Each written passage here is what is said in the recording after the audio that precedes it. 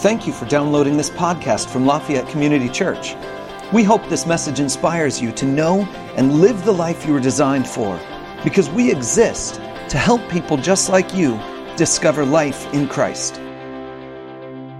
Hey, I want to jump into our lesson for today because today, number one, I'm kind of a little bit afraid of it because there's a lot of stuff on my heart that I want us to cover this morning. And, I only have about 30 minutes to do it. I might take a little bit more time than that. But then again, most of you already know me, and that's okay. We've been in the series that I've called I Want to Go Back. Largely because we're in a season of our lives where a lot of us are feeling nostalgic. We're feeling like, man, if we could just go back to what things were like. And you have a different time frame. Maybe some of you say, I want to just go back 3 weeks. Maybe some of you are like, I want to go back 6 months. Maybe some of you are like, I want to go back 6 years. I'm not sure exactly what it might be for you, but I know that we just live in a world right now where a lot of us are saying, I wish I could go back before. Or I wish I could go back to when things were simpler. Or I wish I could go back to when I was younger. Or maybe you're saying, I just want to go back to church. Listen, staring at a camera is fine and everything, but I really miss you guys. I miss seeing you all here in this place. And I miss you for a number of different reasons. One, I love you, and I wish you would be here because life is more fun when you're with the people that you love. And so, when you're here in the room, that's pretty cool, but I got to be honest with you. I also miss you because when you're here, that protects my ego a little bit. You see, one of the problems with being a pastor who's trying to do this thing over video is that when I make a joke that I think is funny, no one in the room is laughing. Okay, I take that back. Last week, I said something funny, and Chuck, in the back of the room, made a very big head nod and fake laugh so that I would feel like I wasn't completely alone. And at one other point, he raised his hands and pretended to be all in the moment. And I was like, yeah, Chuck, thank you for that. But listen, my ego is kind of hurting when I say something that I think is a brilliant point and no one in the room says amen. You know what I'm saying? It's one of these things where I could say that it's a noble thing for me to want you to be back here in this building. But a lot of the things that I have to be honest with myself about is that what I want and the reason I want things to go back the way they were is because I'm a selfish person. And I like my own comfort. And I like the systems I've created around myself to sort of meet my momentary needs. And right now, those systems are gone from a lot of us. Normal life for all of us is basically one gigantic sequence of coping mechanisms. And we're not in that place anymore. We're in the weird space. And I'm convinced God wants us here. I'm convinced God wants me in the weird space. Because it's in the weird space where He is calling me to be a faithful teacher of God's Word, regardless of the feedback that I get. If you've been watching my YouTube videos, over this last week I've gone a little bit farther than I usually go when it comes to talking about a particular topic.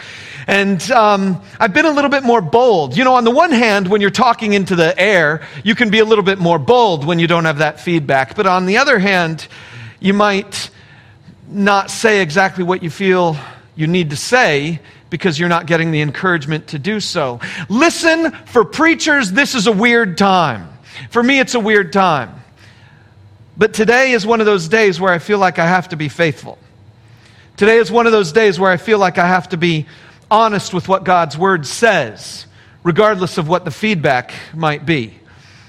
And so I hope you will join me in seeing these words directly out of 2 Peter.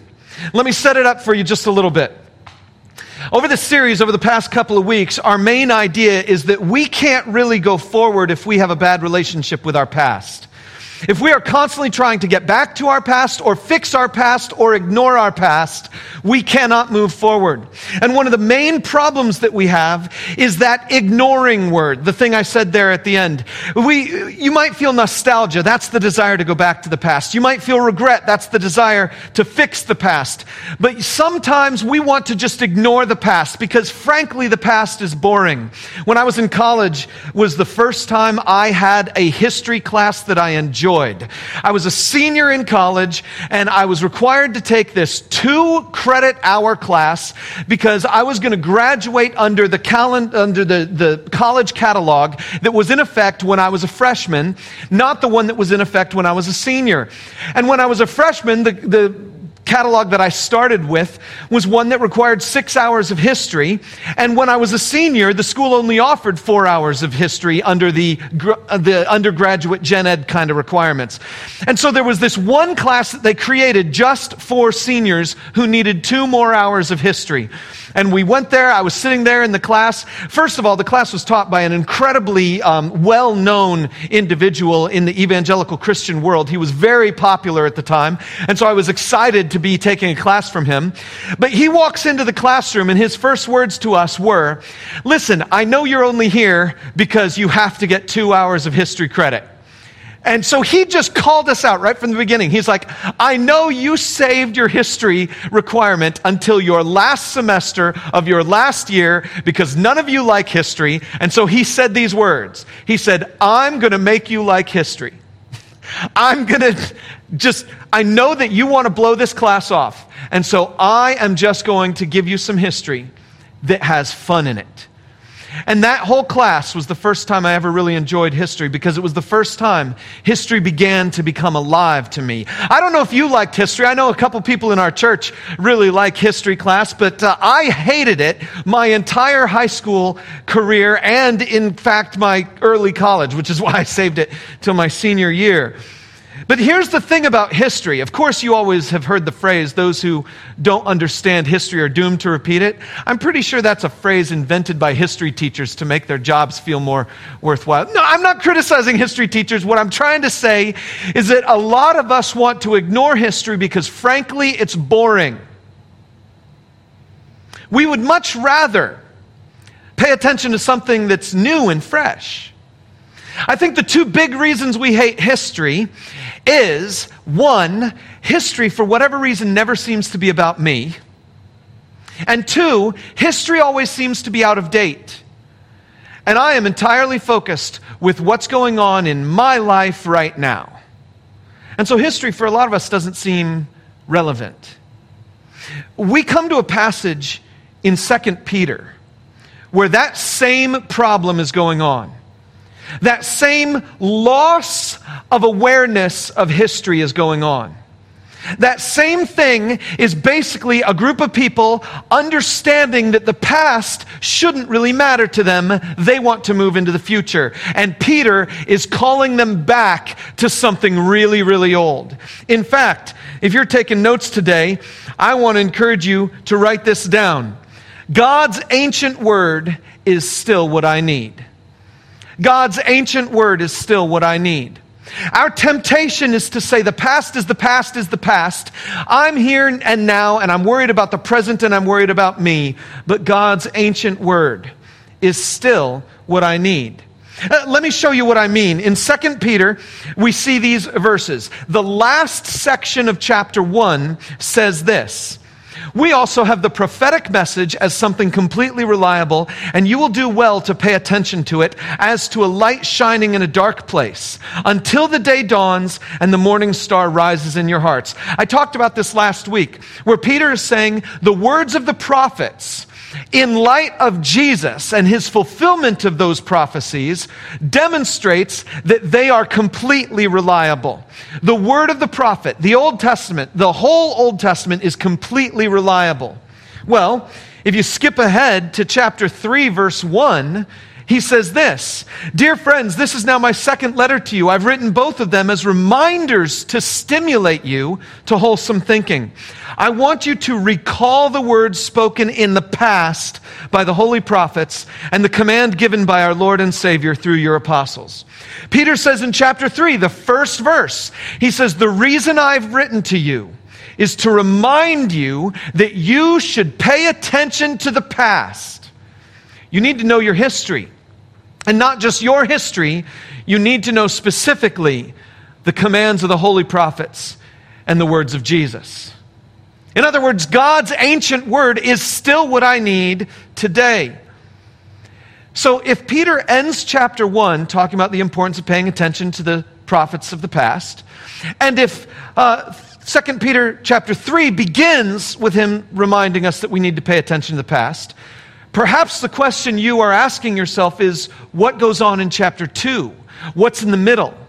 Well, in chapter 2, Peter talks about the problem that requires us to pay so much attention to the past. The problem that requires us to pay attention to the past. I want to invite you to open up your Bibles to 2 Peter chapter 2. I'm going to read the entire chapter for you. And so because of that, I'm just putting the text up on the screen. 2 Peter chapter 2, I'm reading the whole thing. Here we go. It says, "But there were also false prophets among the people," talking about the past. Remember, chapter 1 ended with him talking about the good prophets. He says, "There were also false prophets among the people, just as there will be false teachers among you. They will secretly introduce destructive heresies, even denying the sovereign Lord who bought them, bringing swift destruction on themselves. Many will follow their depraved conduct and will bring the way of truth into disrepute. In their greed, these teachers will exploit you with fabricated stories. Their condemnation has long been hanging over them, and their destruction has not been sleeping. For if God did not spare angels when they sinned, but sent them to hell, putting them in chains of darkness to be held for judgment, if he did not spare the ancient world when he brought the flood on its ungodly people, but protected Noah, a preacher of righteousness, and 7 others, if he condemned the cities of Sodom and Gomorrah by burning them to ashes, and made them an example of what is going to happen to the ungodly, and if he rescued Lot, a righteous man who was distressed by the depraved conduct of the lawless, for that righteous man living among them day after day was tormented in his righteous soul by the lawless deeds he saw and heard. If this is so, then the Lord knows how to rescue the godly from trials and to hold the unrighteous for punishment on the day of judgment. This is especially true of those who follow the corrupt desire of the flesh and despise authority." If I lost you there, that's because Peter was trying to make a point that God has judged people before, and he will do it again. Keep going. "Bold and arrogant, they are not afraid to heap abuse on celestial beings. Yet even angels, although they are stronger and more powerful, do not heap abuse on such beings when bringing judgment on them from the Lord. But these people blaspheme in matters they do not understand.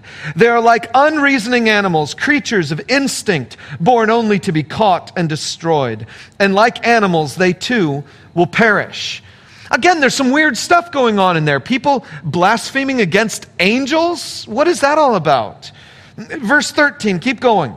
"They will be paid back with harm for the harm they've done. Their idea of pleasure is to carouse in broad daylight. They are blots and blemishes, reveling in their pleasures while they feast with you. With eyes full of adultery, they never stop sinning. They seduce the unstable. They are experts in greed, an accursed brood. They have left the straight way and wandered off to follow the way of Balaam, son of Bezer, who loved the wages of wickedness. But he was rebuked for his wrongdoing by a donkey, an animal without speech, who spoke with a human voice and restrained the prophet's madness." If you haven't noticed this yet, Peter is mentioning a lot of things that came out of the Old Testament, as if he thought that understanding the Old Testament and the past in general was important to us. Keep going. Verse 17, "These people are springs without water and mists driven by a storm. Blackest darkness is reserved for them.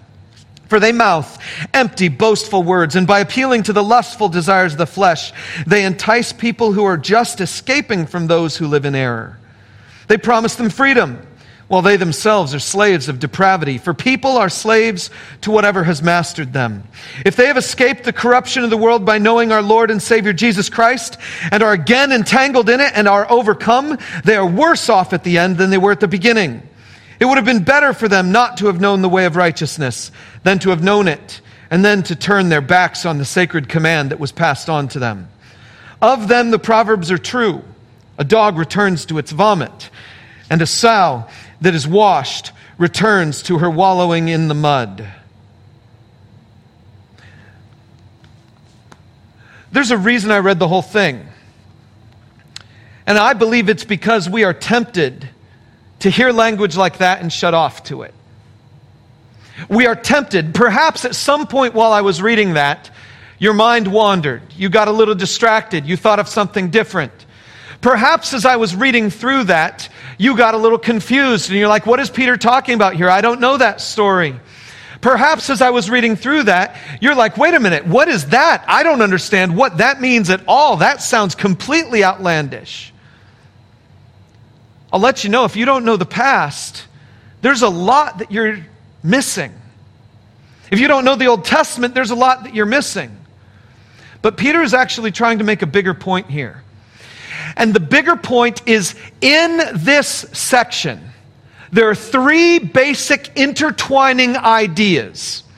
And I'm going to try to unpack them for you and isolate them so you can see the three different intertwining ideas.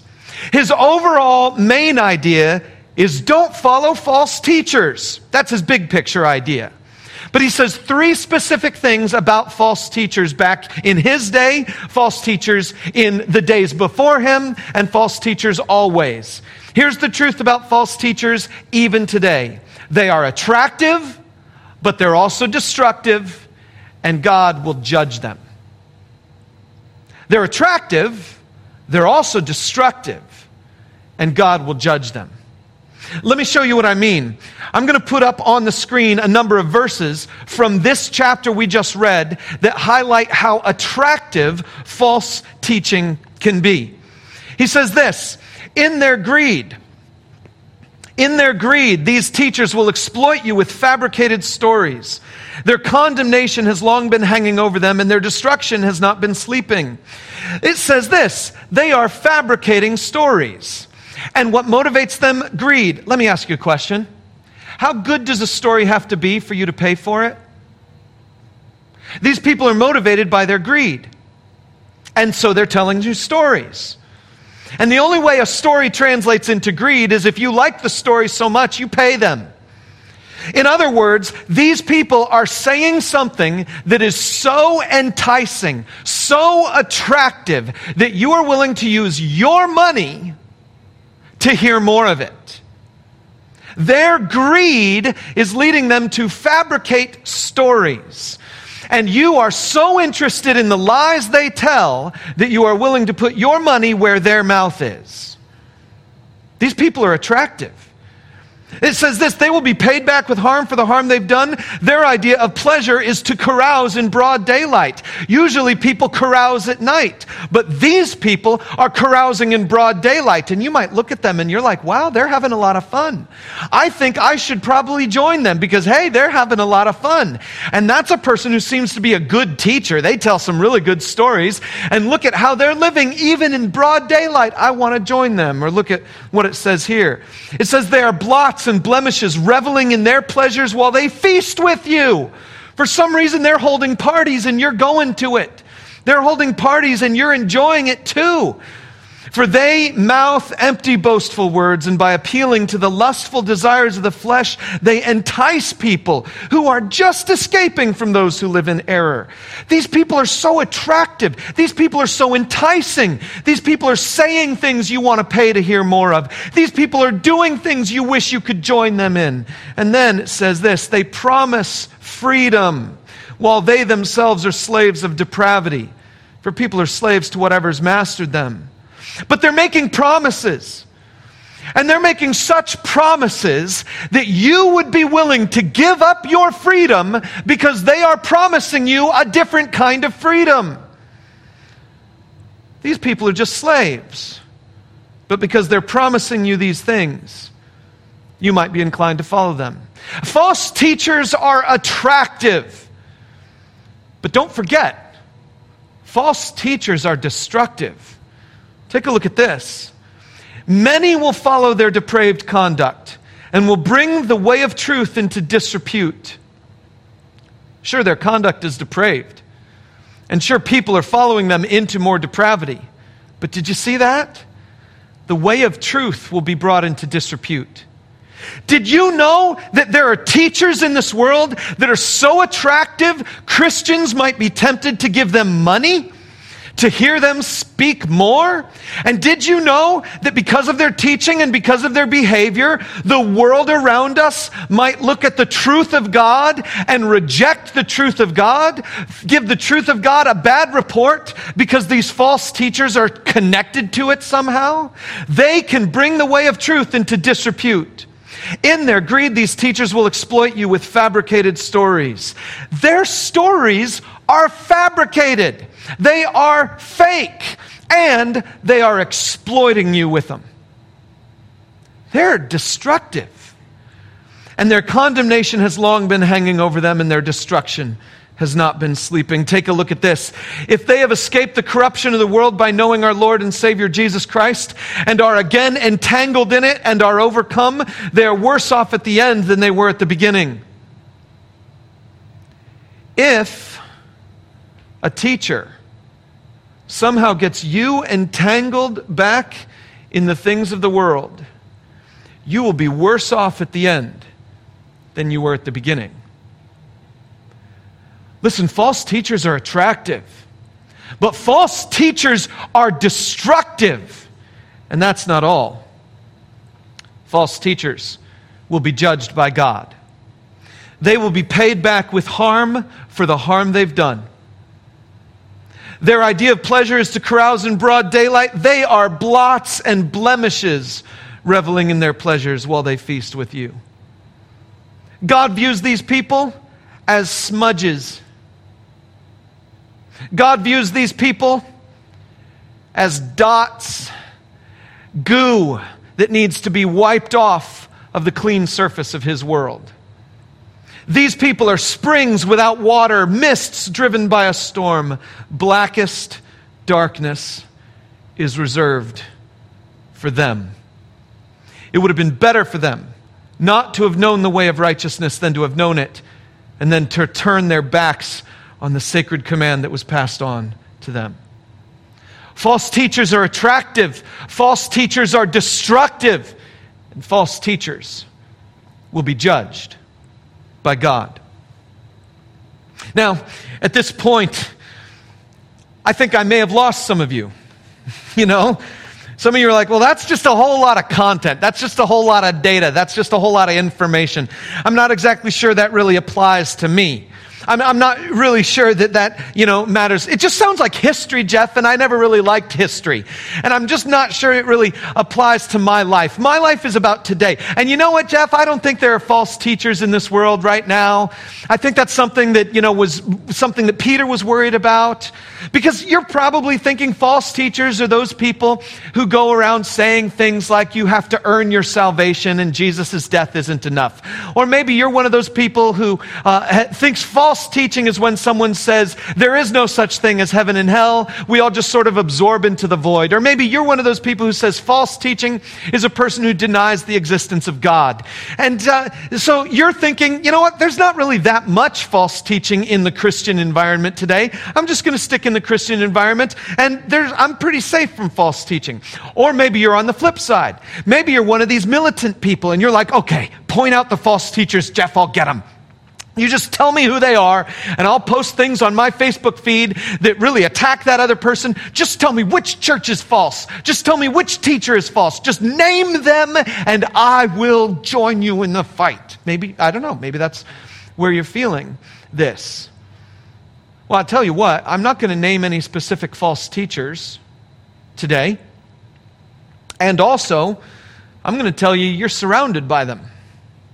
In and out of the church. They're all over the place. All over the place. So before I identify for you the false teaching that you need to look out for, I want to start by just asking this question of you and of me. Why do we fall for it? Why do people fall for false teaching? What makes us susceptible to false teaching? Well, I actually kind of already showed it to you. You see, chapter 2 is all about the false teachers and why you should avoid them. And chapter 3 says, dear friends, this is now my second letter to you. I've written both of them as reminders to stimulate you to wholesome thinking, not false thinking, but wholesome thinking. I want you to recall the words spoken in the past. History is somehow the answer by the holy prophets and the command given by our Lord and Savior through your apostles. I think one of the key reasons we are susceptible to false teaching is that we are bored with the teaching we already have.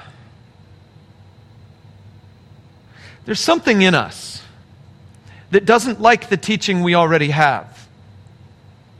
You get yourself to a difficult part of the Bible and you're like, you know what? I'll just move along.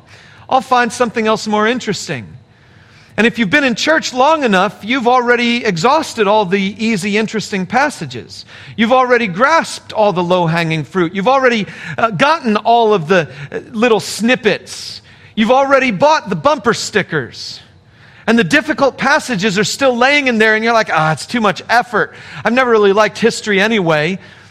I want something more.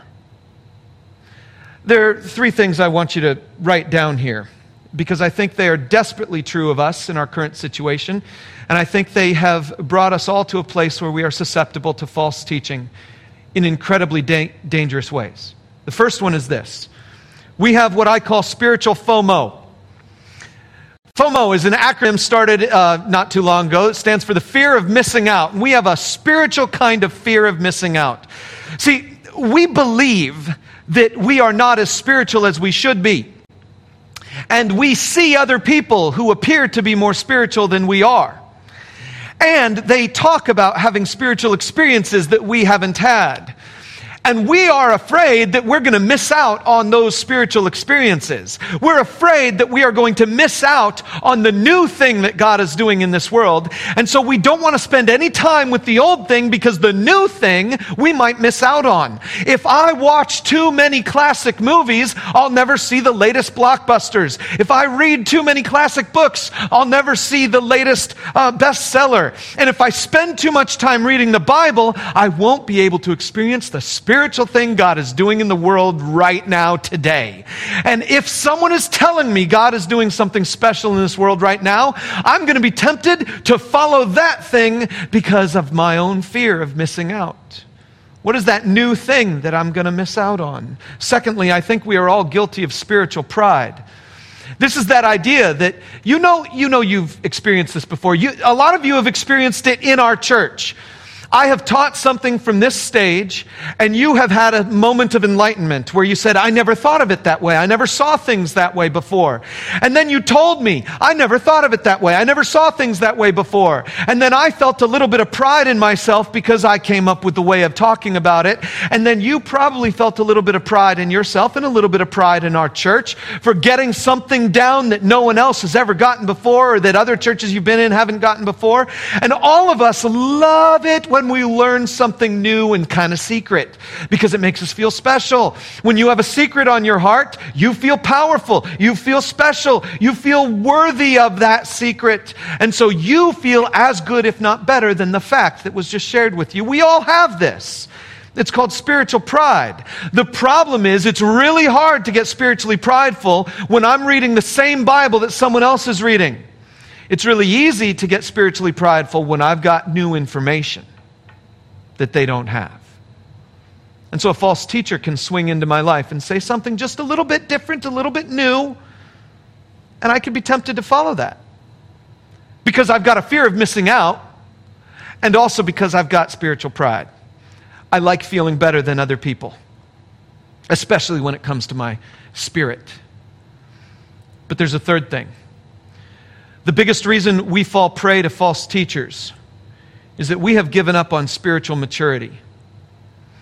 especially here in the United States of America. I've been in churches long enough to be able to say this, I believe, with some authority. It is standard practice in churches that we would rather learn another thing than do another thing. We would rather learn another fact than do another act. We would rather have someone tell us something we haven't heard before than to go to some needy person and open a door. We've given up on spiritual maturity because we are so comfortable with spiritual knowledge. Pride, knowing something new, not missing out on the latest spiritual fad. But there was a time, particularly in 2 Peter chapter 1, where we were called to add to our faith goodness and to allow that to grow in our lives. Listen, let me just be honest with you. When I graduated from seminary, I knew way more than I know now. When I graduated from seminary, I came out of seminary knowing things like supralapsarianism, knowing things like the hypostatic union. I came out of seminary knowing things like consubstantiation and the difference between it and transubstantiation. I knew things that are completely way beyond what I know now. I've spent a long time not thinking about the hypostatic union. I've spent a long time not thinking about the specifics of the Ordo Salutis. I don't remember a whole lot from seminary. But by God's grace, I'm a better person. God has helped me to grow. And I believe the same thing can be true for you. I believe our temptation to follow false teachers stems from the fact that we have lost a desire to actually grow in maturity and have settled with weaker versions of growth. Growth in knowledge, growth in experiences, or something else. So, what I want to do is I want to point out to you what the false teaching is so you can avoid it. There's just a problem. Peter doesn't tell us. He gives us some hints. And because of the hints, I can give you a general statement. But Peter doesn't say the false teaching is the person who teaches you this.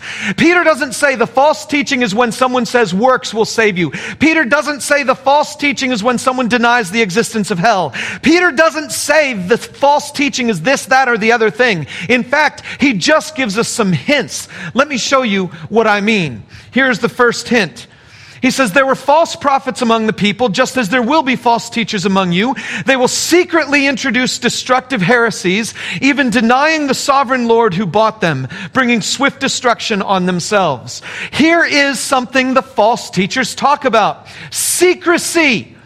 They will do something secretly. They don't want to be overt that what they're doing is contrary to Scripture. They're going to sneak it in there. And so they're going to secretly introduce some destructive heresies. And they are going to introduce destructive heresies. There are things that are absolutely wrong, and they are destructive. But here's the key hint. Even denying the sovereign Lord who bought them. Something in what they're teaching is denying something about Jesus. It says this is especially true of those who follow the corrupt desire of the flesh and despise authority. Bold and arrogant, they're not afraid to heap abuse on celestial beings, for they mouth empty, boastful words, and by appealing to the lustful desires of the flesh. Listen, I don't have time to talk today about heaping abuse on celestial beings. If you come to my Tuesday Made for More class, you can ask the question, we can talk about it. But right now, I just want to look at this. They appeal to the lustful desires of the flesh.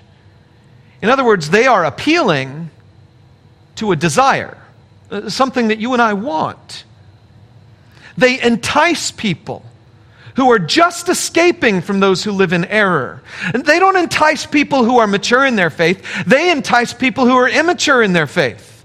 They promise them something new, freedom, while they themselves are slaves of depravity. What is this false teaching? Based on these 3 hints, we can conclude a blanket statement of false teaching is this. False teaching is always something we want to hear and something that elevates us instead of Jesus. It's something we want to hear and it's something that elevates us instead of Jesus. One of the things social media has done is it has completely highlighted the prevalence of falseness in our lives. And do you know how? It was completely, maybe expected, maybe unexpected. Facebook decided they would create an algorithm that said, let's find out what people like and give them more of that. And so they did. People started liking things. Facebook started noticing things. And they gave you more. And you liked something and they gave you more. And as a result, you ended up with a feed that's filled with false things. Because see, here's the thing. What's false is always more attractive than what's true. True feels boring. True feels old. True feels history. False feels fresh. Because there's always another false thing that can come out. Truth, just like the past, doesn't change. There's always something false that's about me. Truth doesn't care really about me. It just is. And the more we listen to what we want to hear, and the more we pay attention to something that elevates us instead of Jesus, the more we fall into false teaching. In 1851, a book was written, Bible Defense of Slavery, or the Origin, History, and Fortunes of the Negro Race. As deduced from history, both sacred and profane, their natural relations, moral, mental, and physical, to the other races of mankind, compared and illustrated, their future destiny predicted, etc. By Josiah Priest, A.M., a pastor. Also by Reverend W.S. Brown, M.D., of Glasgow, Kentucky. This is a representation of the 4 classes of mankind. At the top, we've got a white European man. At the left, we have a man, I assume, from Asian descent. At the bottom, there's a Native American man. And at the right, there's a man of African descent. And you will notice, of course, the white man is on the top. And you'll notice, of course, that the others, if you were to zoom in on this, have been drawn in relatively negative ways. The title page of the book says, to which is added a plan of national colonization adequate to the entire removal of the free blacks and all that may hereafter become free, in a manner harmonizing with the peace and well-being of both races, by Reverend W.S. Brown, M.D., of Glasgow, Kentucky, published in Louisville, Kentucky. Of course, the irony on this page is that it's the 6th stereotype edition. I want to laugh at that, but I kind of can't. As part of their biblical argument, it says, according to the theory that black people were created as the descendants of Ham, who was the son of Noah, who had 3 sons, Ham, Shem, and Japheth. Shem being of copper hue, Japheth being of pure white hue, and Ham being of dark skin. In this way there was produced and ever has been 2 races of black or Negro men. The straight-haired Negro has ever been found to be more intellectual, enterprising, and comely to look upon than the other race, who from earliest times have been made slaves of. The woolly heads have always, as a people, been less inclined to improvement, either physically or mentally. By this means, it is seen that the two races had early a mighty barrier placed between them, so that when a woolly head married with a straight-haired black person, it was held as a great disgrace for the straight-haired one, as it is now when the whites amalgamate with the blacks. I had to put this big red line on this screen because I'm afraid that someone is going to take a screenshot of me standing next to that travesty of biblical interpretation. It says, God called a curse down through Noah's lips. He called a curse down, a dreadful curse, which not only covered the person and fortunes of Ham, but that of his whole posterity also, to the very end of time, for aught or nothing that appears to the contrary. For an account of this appalling curse, see Genesis 9:24-27 as follows. And Noah awoke from his wine and knew what his younger son had done unto him. And he said, Cursed be Canaan. No, they changed the word to Ham. Canaan was Ham's son. Ham was Canaan's father, but they still associate Ham with Canaan because they have a point they're trying to make. A servant of servants shall he be unto his brethren. And he said, Blessed be the Lord God of Shem, and Canaan, Ham, shall be his servant. God shall enlarge Japheth, and he shall dwell in the tents of Shem, and Canaan, Ham, shall be his servant. And then he says more stuff. The actual text says, when Noah awoke from his wine and found out what his youngest son had done to him, he said, Cursed be Canaan, the lowest of slaves will he be to his brothers. And people use this passage to declare that because we think black people descended from Ham, and because we think a curse against Canaan is probably a curse against Ham, and because we think Noah, despite his drunkenness, was a wise, righteous man in offering this curse that was a curse for all eternity, and because we think that this was a curse on Canaan, symbolically of Ham, symbolically of the entire black class of humanity, that therefore it is justified and proper that this class of person be always and forever enslaved. And those who violate slavery violate God's direct command.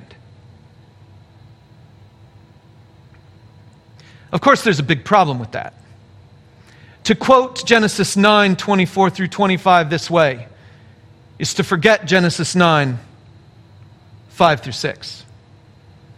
When God says to Noah, For your lifeblood I will surely demand an accounting. I will demand an accounting from every animal, and from each human being too, I will demand an accounting for the life of another human being. Whoever sheds human blood by humans, shall their blood be shed. For in the image of God has God made mankind.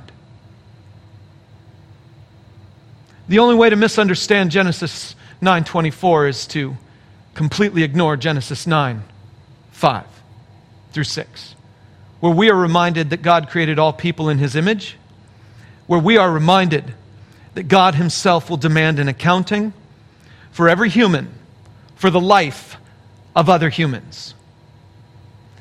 And on the very same website where I found the scanned copies of that book, the top reviewer said this: Now you will learn that skin color, creed, and race absolutely do make a difference in the Bible. All the difference, contrary to what your church and your pastor has taught you.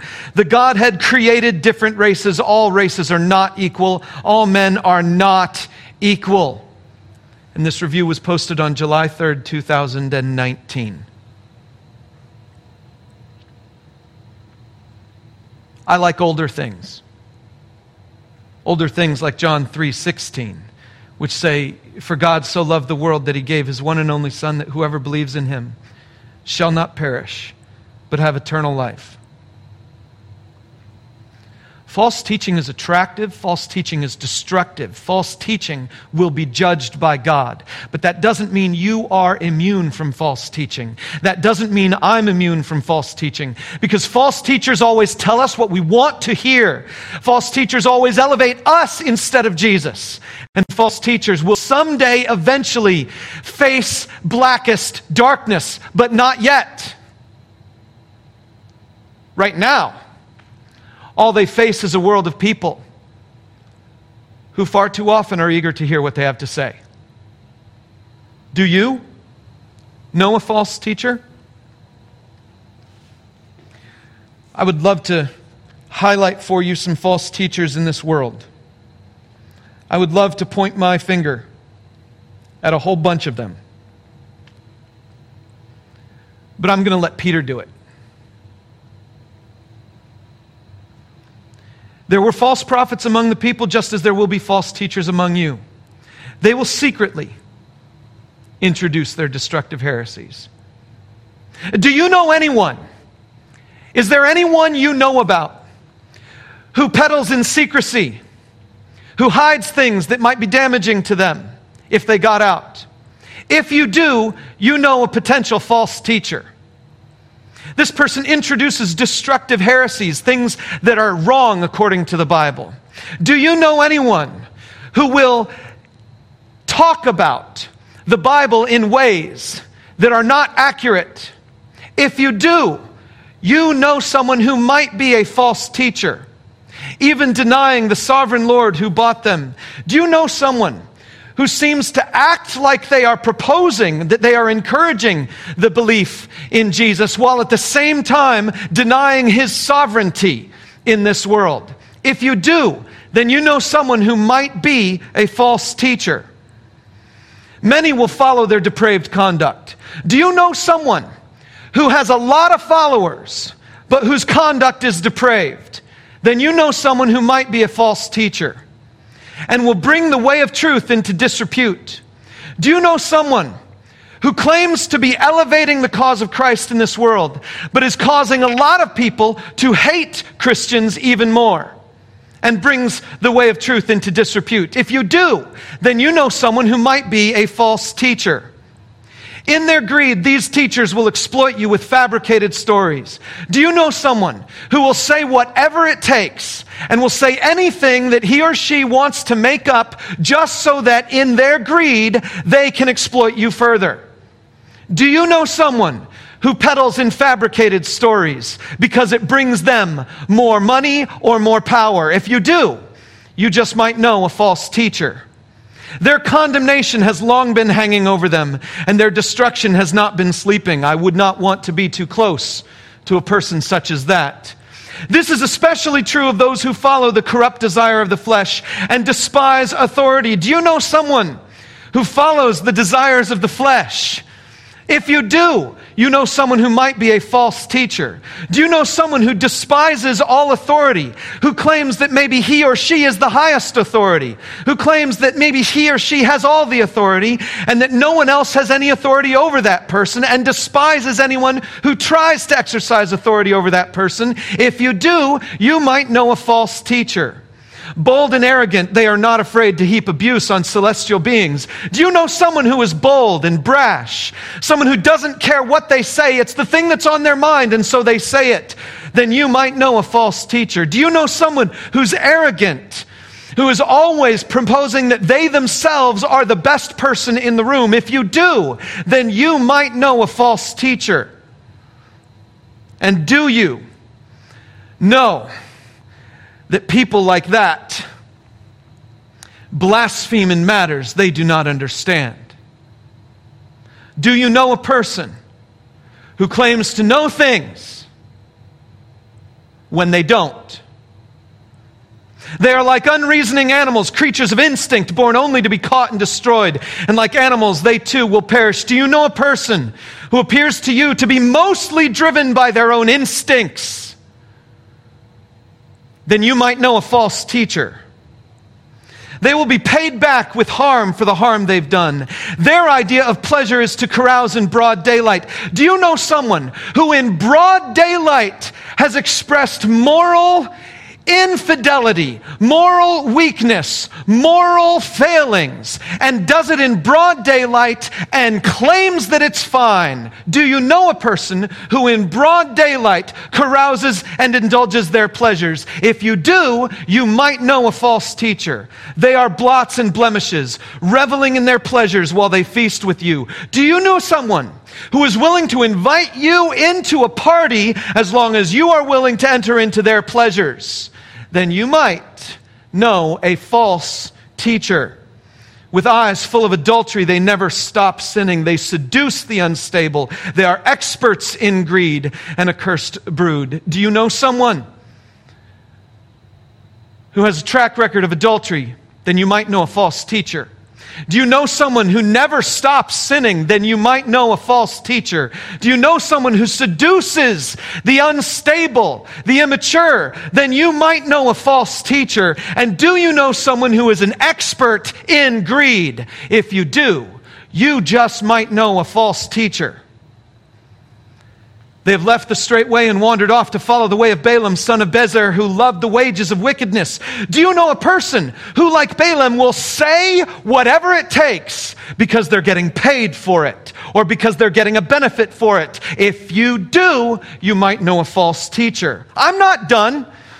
These people are springs without waters and mists driven by a storm. Do you know someone who acts like they're the source of refreshment, and yet it's empty and hollow when it shows up?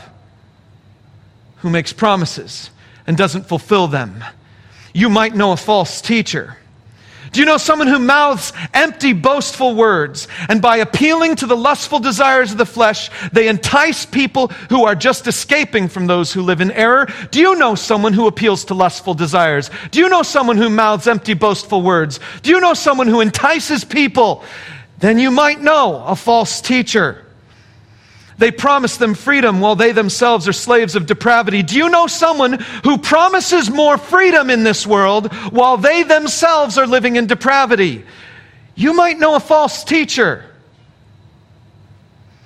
Of them the proverbs are true. A dog returns to its vomit, and a sow that is washed returns to her wallowing in the mud. Do you know a person who repeats the same mistakes over and over again?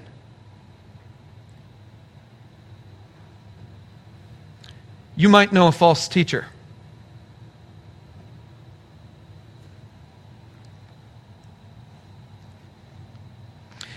If you know someone who claims to support the body of Christ and holds even a few of these characteristics,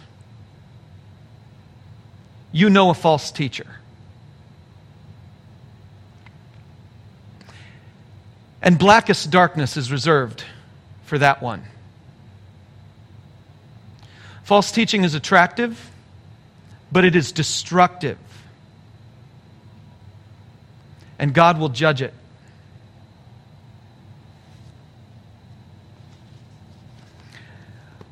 A person like that brings the truth of Jesus into disrepute in this world. And I beg you to stop following.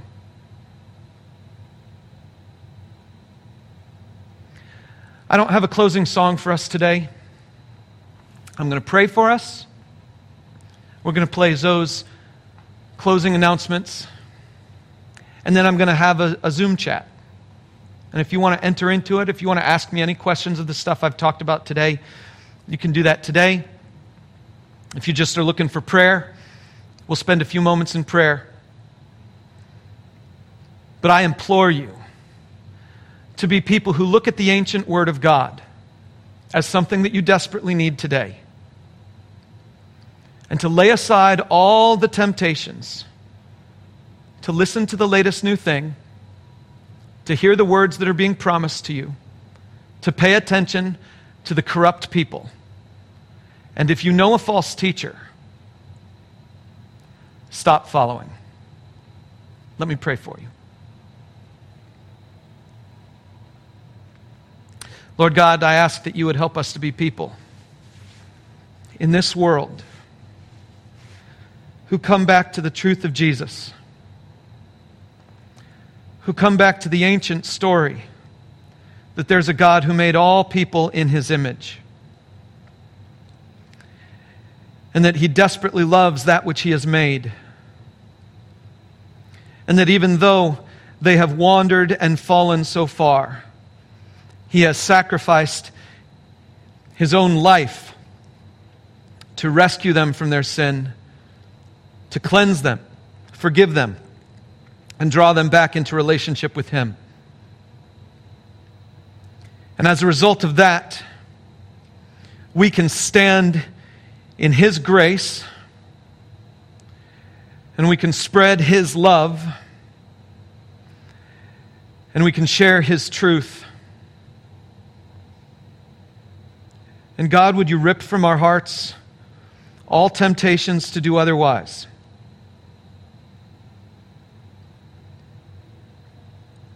Would You cause us to be people of compassion and love and faithfulness, regardless of what's going on in the world, regardless of what's going on around us, but that our faithfulness would require us to respond to all of that with love and with the truth of the grace of the goodness of God. Lord, I just ask that You would be with all of us and help us to be people who represent Jesus in this world. Go with us today, go with us this week, and allow us to be people who live this out well for Your name and for Your glory. Lord God, we love You. We need Your strength as we go. We need Your strength in everything that we do. Be our strength, we pray, in Jesus' name. Amen. Thanks for listening to this message from Lafayette Community Church. We are all about helping you live the life you were made to live. God made you. God loves you. And His plans for you are perfect. So if you are anywhere near Lafayette, Indiana, join us this weekend at one of our worship gatherings. And wherever you are, check us out online at LafayetteCommunityChurch.com.